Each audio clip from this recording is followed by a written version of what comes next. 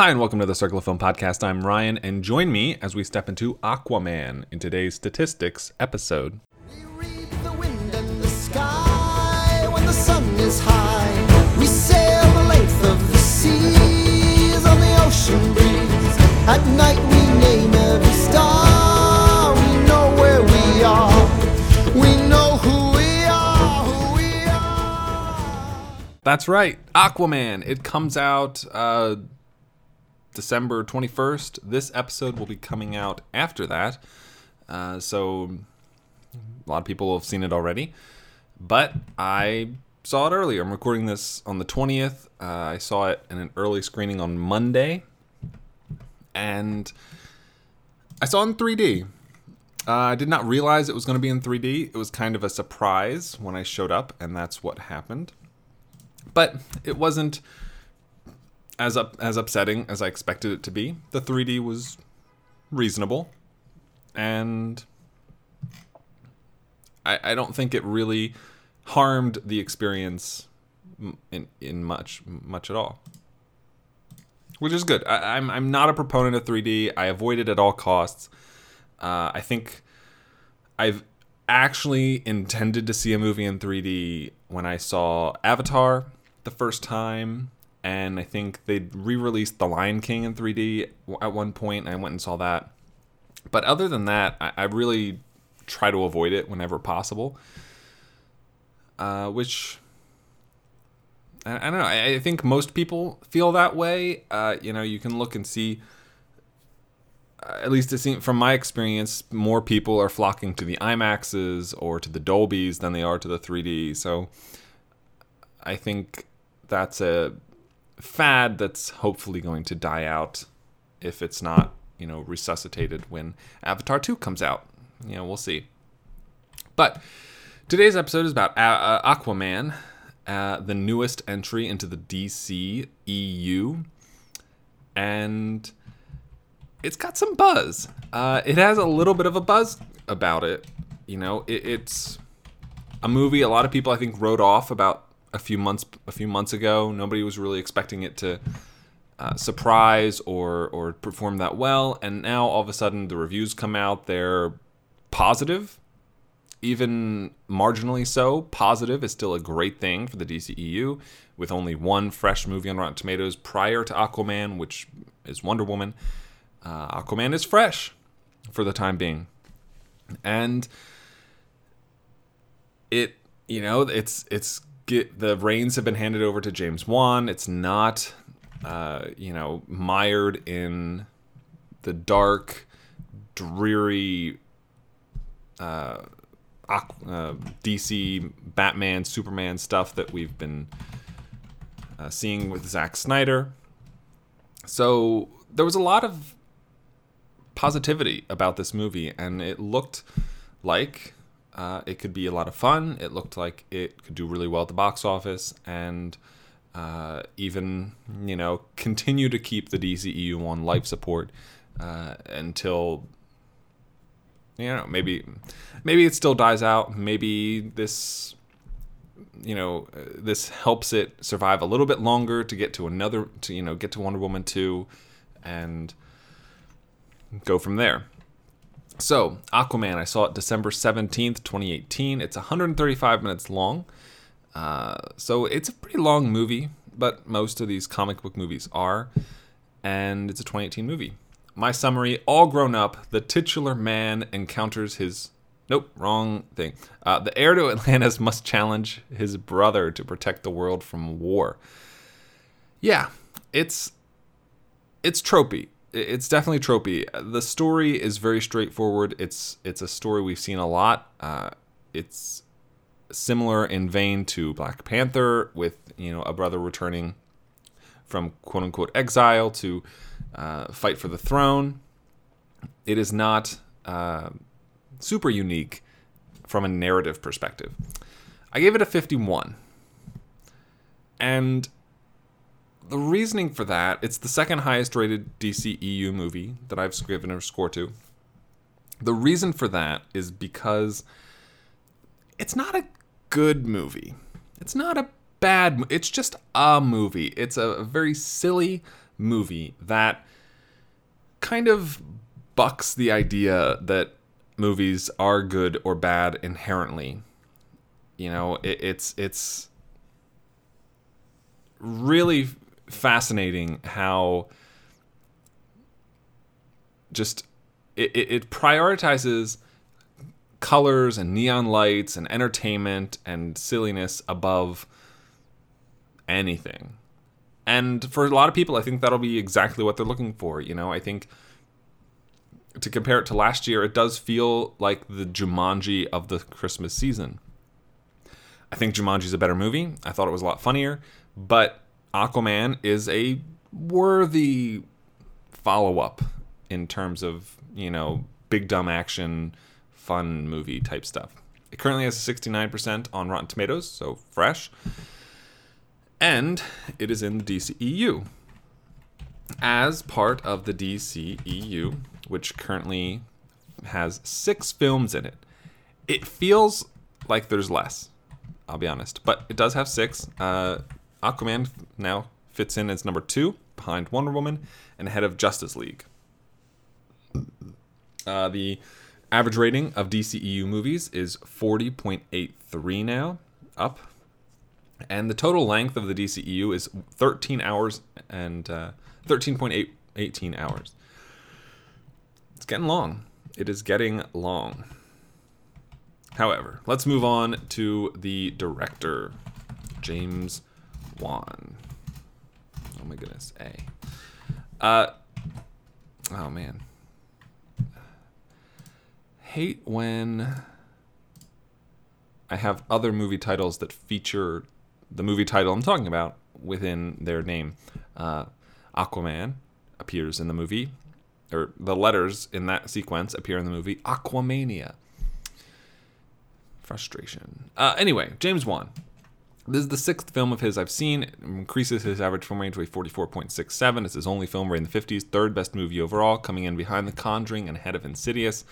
He has a value of negative 3.5, a score of 30, and is ranked 830th overall, 1 spot behind Justin Kurzel, who did Macbeth as well as Assassin's Creed, and 1 spot ahead of Sam Wood, who directed a lot of old movies, including A Day at the Races, Kitty Foyle, which he was nominated for an Oscar for, and The Pride of the Yankees. James Wan, in the same vein as... what's her name?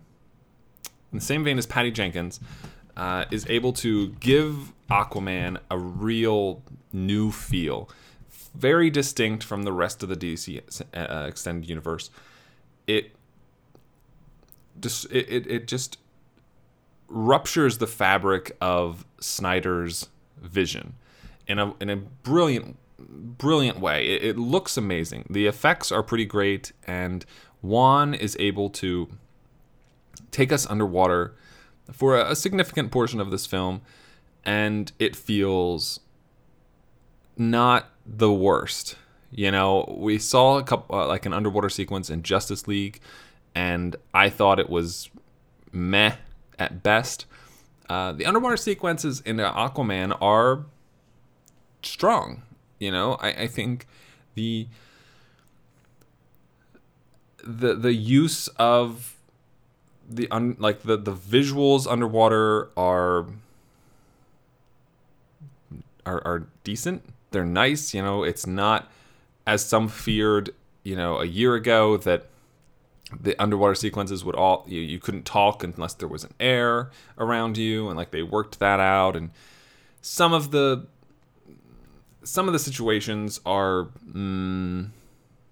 not the best, but for the most part, I was a fan of the way James Wan tackled the underwater sequences. That said, there's a lot of out of the water sequences for an Aquaman movie, which at first I wished there wasn't, but on second thought, you know, I think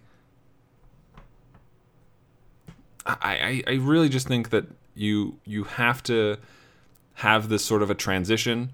You know, he isn't the king of Atlantis. He's, you know, arriving at this throne and seat that kind of is his, but in the greater scheme of things, he doesn't want.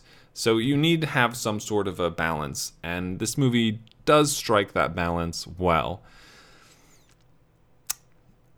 As far as I think that the direction is far and away competent. Where things really fall down is the writing. So let's get to the writing. All right, so we got Jeff Johns. He's a DC writer. He's written some stuff. This is the third film of his I've seen. It drops his average film rating to a 56.67. It's the second film in the 50s, third and worst film overall, coming in behind the animated Superman: Unbound. He has a value of 0.5, a score of 34.5, and is ranked 992nd overall, one spot behind Andrew Bujalski, who wrote Support the Girls from this year, which is quite good. And Jeff Johns is one spot ahead of John W. Dunn, who wrote a lot of the Pink Panther films, a lot of animated short films. Additionally, you have Will Beal. This is the second film of his I've seen. It increases his average film rating to a 38.5. It's his only film in the 50s and best movie overall, coming in ahead of Gangster Squad. He has a value of -1, a score of 18.25, and is ranked 4,382nd overall, one spot behind, let's say, Julie Murphy and Kristen Hahn, who wrote another 2018 film, Dumplin'. And Will Beal is one spot ahead of Robert Mark Kamen, who wrote The Karate Kid, or was at least one of them. Also, you have David Leslie Johnson. This is the third film of his I've seen. It increases his average film rating to a 33.33. It's his only film in the 50s, best movie overall, coming in ahead of Wrath of the Titans. He has a value of -3, a score of 17, and is ranked 4,703rd overall, which is one spot behind Robert Cannon, who also wrote some animated short films, Once Upon a Time. And David Leslie Johnson is one spot ahead of Akiva Goldsman, Oscar-winning writer for A Beautiful Mind, and a bunch of other things, including Batman Forever and A Time to Kill. You also have James Wan as a credited writer on the film. This is the third film of his I've seen, increasing his average film rating to a 32.33. It's his only film in the 50s, best movie overall, coming in ahead of Insidious: Chapter 2. He has a value of -4, a score of 15.4, and is ranked 4,909th overall. One spot behind Stephanie Meyer, Twilight, and one spot ahead of, let's go with August Wilson, who wrote Fences, Oscar nominee for Fences. So the writing in Aquaman is pretty garbage. As I mentioned, the narrative is very straightforward. It's a plot we've heard and seen in a lot of variation, with a lot of iterations over a long period of time. It doesn't reinvent the comic books formula the way that Spider-Man Into the Spider-Verse does. There's nothing special about Aquaman that isn't also equally as special about like a Black Panther or a Captain America or whoever else you want to compare him to. He is just a quippy, powerful guy. That's about it. He doesn't have a particularly unique fighting style. At various points in the film, he does wield a trident, but basically only underwater, and there is only one element of the trident that feels unique relative to any other piece of weaponry we've seen, and I wish they'd steered further into that. The dialogue is cringeworthy. It's eye-rolling. It's very it's just very bad. It's when it's trying to be funny, it's failing. When it's trying to be introspective and deep, it's also failing. Aquaman in the film is portrayed as this guy who he's lived his life on land. He comes from the water.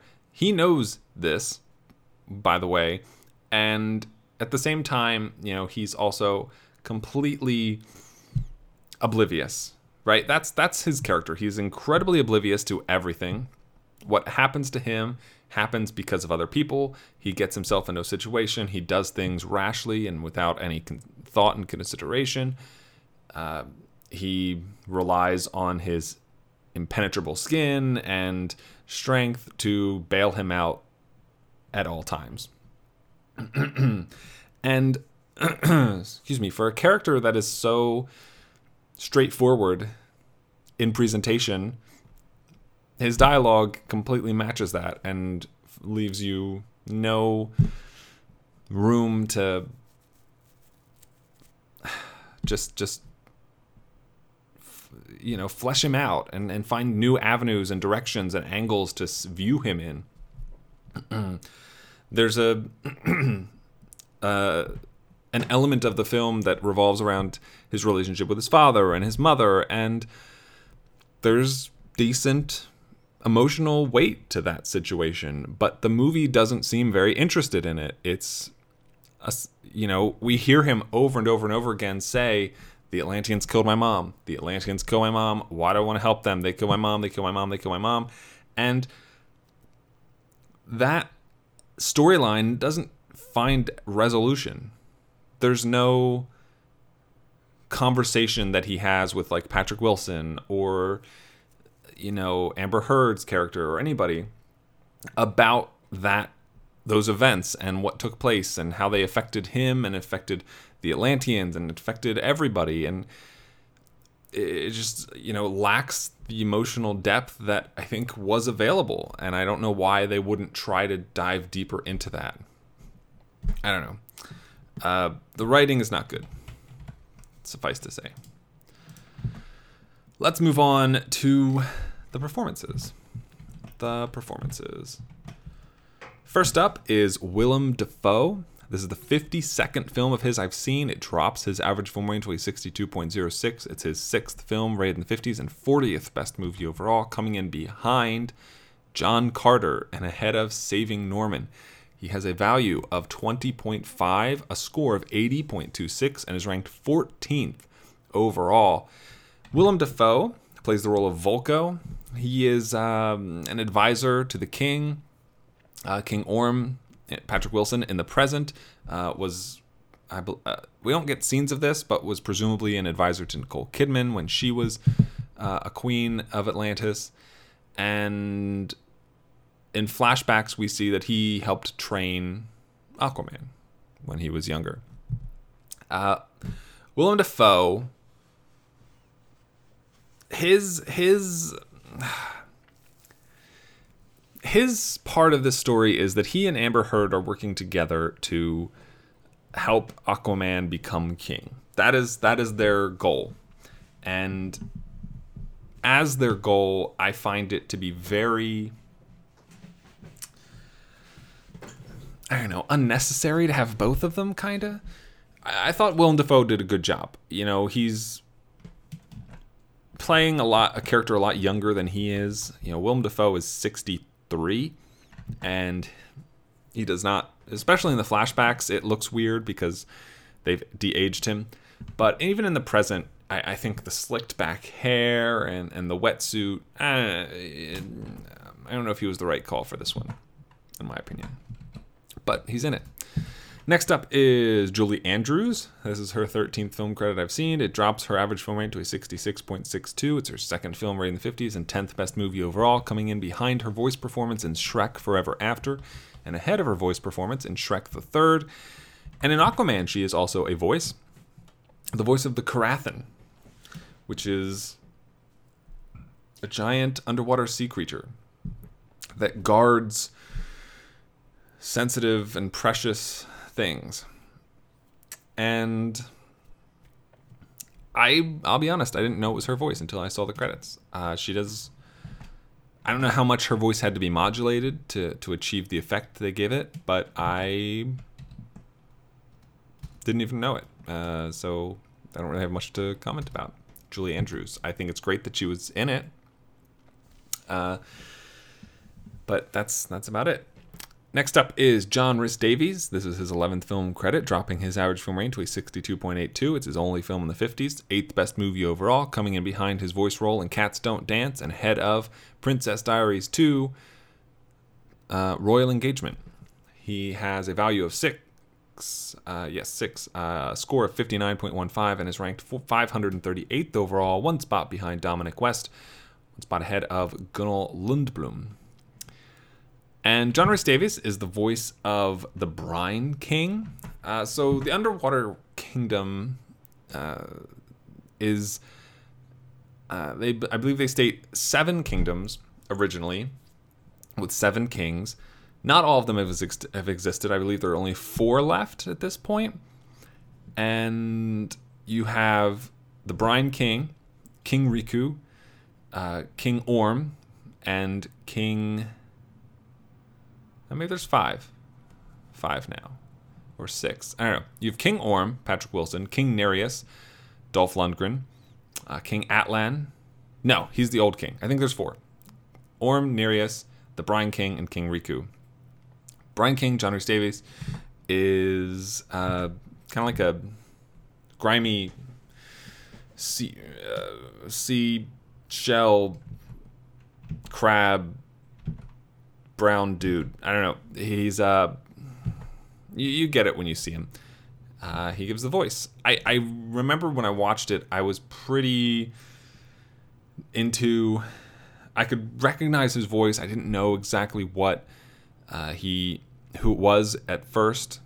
It took me watching the credits to realize it was John Rhys Davies, but I did recognize his voice. This is Gimli, and he has a great voice, gravelly, for just perfect for the type of character he was playing. Next up is Nicole Kidman. This is her 35th film credit. It drops her average film rating to a 53.8. It's her 7th film rated in the 50s and 20th best movie overall, coming in behind Horror Show and ahead of Birth. She has a value of -5, a score of 48.89, and is ranked 1,476th overall, one spot behind Patrick McGee and one spot ahead of Robert Loggia. Nicole Kidman plays Atlanta. Not Atlanta, Atlanta. She is, at first, when we see her in a flashback to an era gone a long time ago, when she met Aquaman's father and that whole situation happened, she was a princess, I believe, betrothed to marry, and she ran away and found Aquaman's father, and the rest, as they say, is history.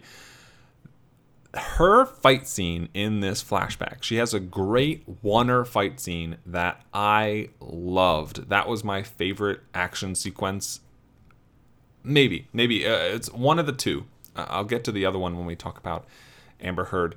One of my favorite action sequences in the movie was Nicole Kidman's one-er within the lighthouse. I thought she was fantastic, and I thought the camera work in that was fantastic. As Atlanta, Nicole Kidman is good. She really does look and feel like an Atlantean in a way that Willem Dafoe doesn't quite. And I totally bought Nicole Kidman as Queen Atlanta. Next up is Graham McTavish. This is his 9th film credit, dropping his average film rating to a 55.44. It's his 2nd film in the 50s, 5th best movie overall, coming in behind a Secretariat and head of Rambo. That's the old Rambo movie. His value of 0, a score of 45.36, and is ranked 1,890th overall. He's one spot behind Natalie Morales and one spot ahead of Puri. Graham McTavish is King Atlan. So King Atlan is the previous original king from when Atlantis was submerged. And he is... I mean, he's dead. He died long ago. And it was his foolhardy ambition that led to the sinking of Atlantis, which is explained and shown in the film. But he I think Graham McTavish has the perfect amount of, clout as a name and as an actor and as a recognizable face. He's just recognizable enough. You've seen him in stuff. Maybe it's, I believe he's in Outlander, the TV show, and he's been in some other stuff, but he's not a household name. And I think that fits perfectly in the role of King Atlan. Next up is Temuera Morrison. This is his 9th film credit, dropping his average film rating to a 52.11. It is his 5th best movie overall, only film rated in the 50s, and one's just behind Star Wars Episode 2 Attack of the Clones and ahead of 6 Days, 7 Nights. He's got a value of 0, a score of 42.64, and is ranked 2,255th overall, one spot behind Robert Ryan, one spot ahead of George Coulouris. Temuera Morrison plays the role of Tom Curry. He is Aquaman's father and is a lighthouse keeper, and he's fine. I really didn't like him in the flashback. I thought he was de-aged in the flashback. I thought he did a lot better as the older variation of himself in the present day scenes he was in. But I could totally take him or leave him in this entire movie. Next up is Patrick Wilson. This is his 21st film credit, increasing his average film rating to a 49.81. It is his 2nd film rated in the 50s and 11th best movie overall, coming in behind Lakeview Terrace and ahead of The Phantom of the Opera. He has a value of negative 6.5, a score of 38.98, and is ranked 2,781st overall, one spot behind Will Poulter and one spot ahead of Jeremy Irons. Patrick Wilson plays King Orm. He is Jason Momoa's half-brother. Younger half-brother. Patrick Wilson is 6 years older than Jason Momoa in real life, but is his younger brother in the film. He does feel like an Atlantean king. He plays that role. I'm not always a fan of Patrick Wilson. I think he's done some good stuff, but most of his commercial appearances in films, more of his like blockbustery stuff, I haven't been a fan of. This is really good. I really enjoyed him as King Orm. I don't know if we'll see him again or not, but I don't know if there's any hope for his character. He's pretty bloodthirsty, hawkish, war crazed guy. But I liked it. I thought he did a good job portraying that. It's not particularly layered that much, but what makes him a decent villain is that you can sympathize with his point of view, and not all of it, obviously, but some of it, and mostly the idea of, I've been the king here, I never left Atlantis, you did, talking to Jason Momoa's character Aquaman. He has a point. You're not even from here, you've never been here, how do you think you can just kind of waltz in here and be king? Like, you're not ready, this is ridiculous. And I get that, and I think that makes sense, and the rest of it, yeah. But that part I buy, and I thought Patrick Wilson did well. Next up is Jimin Hansu. This is the 20th film of his I've seen. It increases his average film rating to a 47.7. It's his 3rd film rated in the 50s and 10th best movie overall, coming in behind I Am Heath Ledger and ahead of Constantine. He has a value of negative 4.5, a score of 38.86, and is ranked 2,789th overall, one spot behind Sterling K. Brown and one spot ahead of Anna Maria Marinka. Jimin Hansu is the voice of King Riku. So we have Patrick Wilson as King Orm, John Rhys-Davies as Brian King, and Jimin Hansu as King Riku. That's 3 now. If you've seen in the trailers the blue guys, they're called the Fishermen, and Jimin Hansu is the voice of their king. Pretty small role. That's all. Next up is Randall Park. This is his 18th film credit, increasing his average film rating to a 46.72. It is his seventh film rated in the 50s and seventh best movie overall, coming in behind The Meddler and ahead of They Came Together. He has a value of negative 7.5, a score of 34.55, and is ranked 3,310th overall, one spot behind John Franchi, and one spot ahead of Victor McLagan. Randall Park plays the role of Dr. Stephen Shin. I don't know if that's a name in the comic books. He does seem to be a bigger character than the movie lets on. And primarily he is shown on TV and in the news basically saying there's Atlantis, there's Aquaman, there's this thing, there's that thing. And no one really buys it. But he is a doctor and he knows what he's talking about, obviously. I don't know if we'll see him again or not. I guess I could be okay with that. Maybe. I don't know. You don't really... Just a taste of his character, so I'm not really sure what more there is to him. Next up is Yahya Abdul Mateen II. This is his fourth film credit I've seen. It drops his average film rating to a 51.25. It's his second film in the 50s, third best movie overall, coming in behind The Greatest Showman and ahead of Baywatch. He has a value of 0, a score of 34.17, and is ranked 3,361st overall, one spot behind Christian McKay, one spot ahead of Faizan Love. Yahya Abdul Mateen II is Manta, or Black Manta. He is a seafaring pirate who we see early on in the film. He's one of the bad guys in the opening sequence. He later becomes a more substantial threat as the film proceeds. But I just did not want... I didn't want this character in the movie. That is kind of where I was at. I thought he distracted from the real plot of the movie. I thought his involvement was completely unnecessary. The pivotal narrative things he does could easily have been done by anyone else from Atlantis or, any other bad guy. And I probably would have preferred that. If you want him to be his own villain, give him his own movie, which maybe they will. But yeah, I wasn't a fan. Next up is Dolph Lundgren. Dolph Lundgren, this is his 11th film credit, increasing his average film rating to a 46.64. It's his second film in the 50s and sixth best movie overall, coming in behind Creed 2 and ahead of The Expendables 2. He has a value of negative 5.5, a score of 33.96, and is ranked 3,383rd.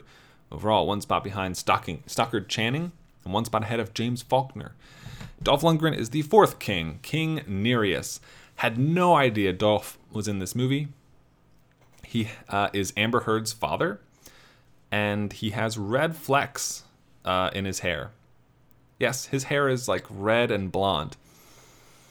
It's weird. It's really weird. I thought he was fine, but it's just such a weird image to see Dolph Lundgren with obviously dyed red hair. It's very strange. Odd casting decision. After Dolph Lundgren, there is his daughter Amber Heard in the movie. This is her 15th film credit that I've seen. It increases her average film rating to 43.53. It is her second film rated in the 50s and sixth best movie overall, coming in behind Magic Mike XXL and ahead of Drive Angry. She has a value of negative 9.5, a score of 28.91, and is ranked 3,864th overall, one spot behind Ian Griffith and one spot ahead of Jamie Campbell Bower. She plays Mira. She is the main supporting character in the movie, behind, on par with Patrick Wilson, pretty much, maybe even ahead of that. And she was good. I really liked Amber Heard in this. She looked like Ariel with the red hair, which didn't bother me at all. I thought her costume design and Her outfits were fantastic. I thought she was suitably a badass. I mentioned that she had one of the better action sequences. They're in Italy at one point, and she is running on the roofs of buildings. And I love, there's this moment, one of the guys chasing her falls into the building. And after that, he's busting through walls after her from below.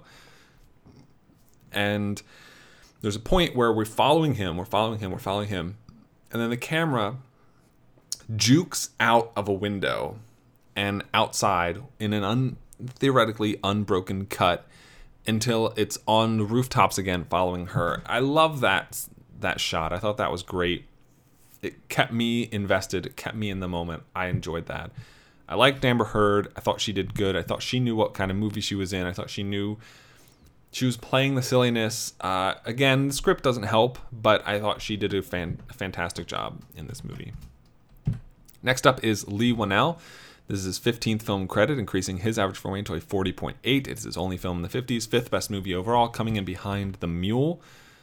This is not the new version movie. I don't even know what version of The Mule that is.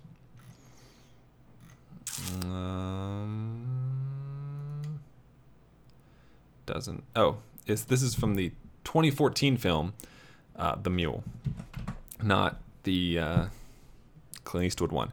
One spot behind The Mule and right ahead of Cooties. He has a value of -12, a score of 24, and is ranked 4,244th overall. One spot behind Matthew Rhys, one spot at Reese, and one spot ahead of Jon Stewart. That Jon Stewart. Leigh Whannell is a cargo pilot. That's it. Next up is Jason Momoa, finally. This is his 7th film credit, increasing his average film range to a 30. It is his only film in the 50s and second best movie overall, coming in behind The Bad Batch and ahead of Justice League. He has a value of -8.5, a score of 14.83, and is ranked 4,635th overall. One spot behind Jennifer Lopez, one spot ahead of Chuck Norris. And he plays Aquaman, Arthur, whatever you want to call him. Yeah, he's fine. I don't know. He was fine. I thought he doesn't have the charisma of someone like The Rock. Unfortunately, I wanted more from him. I thought he was pretty lackluster. You know, I thought he was more exciting in Justice League than in this. But the difference being in Justice League, he's not, you know, one of the main characters. He gets a fraction of the screen time, so maybe that's why. I don't know. But it felt like a lot of Momoa, and I wasn't feeling it. He was fine. It wasn't a bad thing. He wasn't bad. It didn't make me feel worse, but wasn't helping. Didn't help out. Those are the actors. Genre is as a movie rated 51 from the 2018. It is an action movie, raising their rating to 49.68. An adventure movie, raising that to 50.9. It is a fantasy, raising that to 51.66. And it is sci-fi, raising that to 50.64. Oh, nope, it dropped fantasy to 51.66. My mistake. It's, I believe, a 3 on the Bechdel test. I think there's a conversation. I won't say it without spoiling, but I won't say it because it's a spoiler, but I believe there's a conversation between Amber Heard and another named female in the movie, and it's PG-13. No Academy Awards. I don't think it's getting any. It missed the visual effects shortlist, and that was probably its strongest aspects. No Circle Film Award nominations. Moving on to the year, one of the 294 films I've seen released in 2018, one of the 1,743 films I've seen in 2018, increases the average rating to 44.44. It's the 63rd action movie, 47th adventure movie, 37th fantasy, and 47th sci-fi. That ties the record of 47 sci-fi movies that I've seen in a single year with 2017. Hold on. Some formulas not working out because of reasons. As a neither good nor bad film, the ratio of good to bad films for 2018 will remain the same at 0.57. As a 3 on the Bechdel test, part of 54.27% that have that rating. And it's the 79th film from 2018 that I've seen with a PG-13 MPAA rating. With the score of 51, it is the 105th film to have that score. Looking at other films from this year, you have To All the Boys I've Loved Before, Reversing Roe, A Simple Favor, and Christopher Robin. If we go back to 2017, the films that have the same score at the moment are Jerry Before Seinfeld, Beach Rats, Thank You for Your Service, Izzy Gets the Fuck Across Town, Extinguished, Lev, Edith plus Edie, Edith plus Eddie, and Harry Potter: A History of Magic.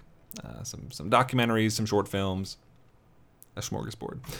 That's it, though, for Mr. Aquaman. That's all there is for the movie. I'm still looking forward to Wonder Woman 2, and I'm interested in like the Gotham City Sirens movies and things like that, but I don't know if we're gonna see another Justice League. I don't know if we're gonna see another Aquaman. I'm not. Those aren't exactly on my radar as exciting. So, yeah. Again, I think this is a stopgap. I think this, gives fans and studios a little bit more faith in that things outside of Wonder Woman can be successful for this franchise, but that remains to be seen. So that's Aquaman. Thank you so much for listening to today's episode. I do appreciate it. It means a lot. If you would like to check out more episodes, you want to check out the Circle of Film Awards for 2018 and previous years, you can head over to circleoffilm.com for all that and more. If you would like to get in touch with me in any way, shape, or form, there's Twitter at Circle of Film. There's Letterboxd, username Circle of Film.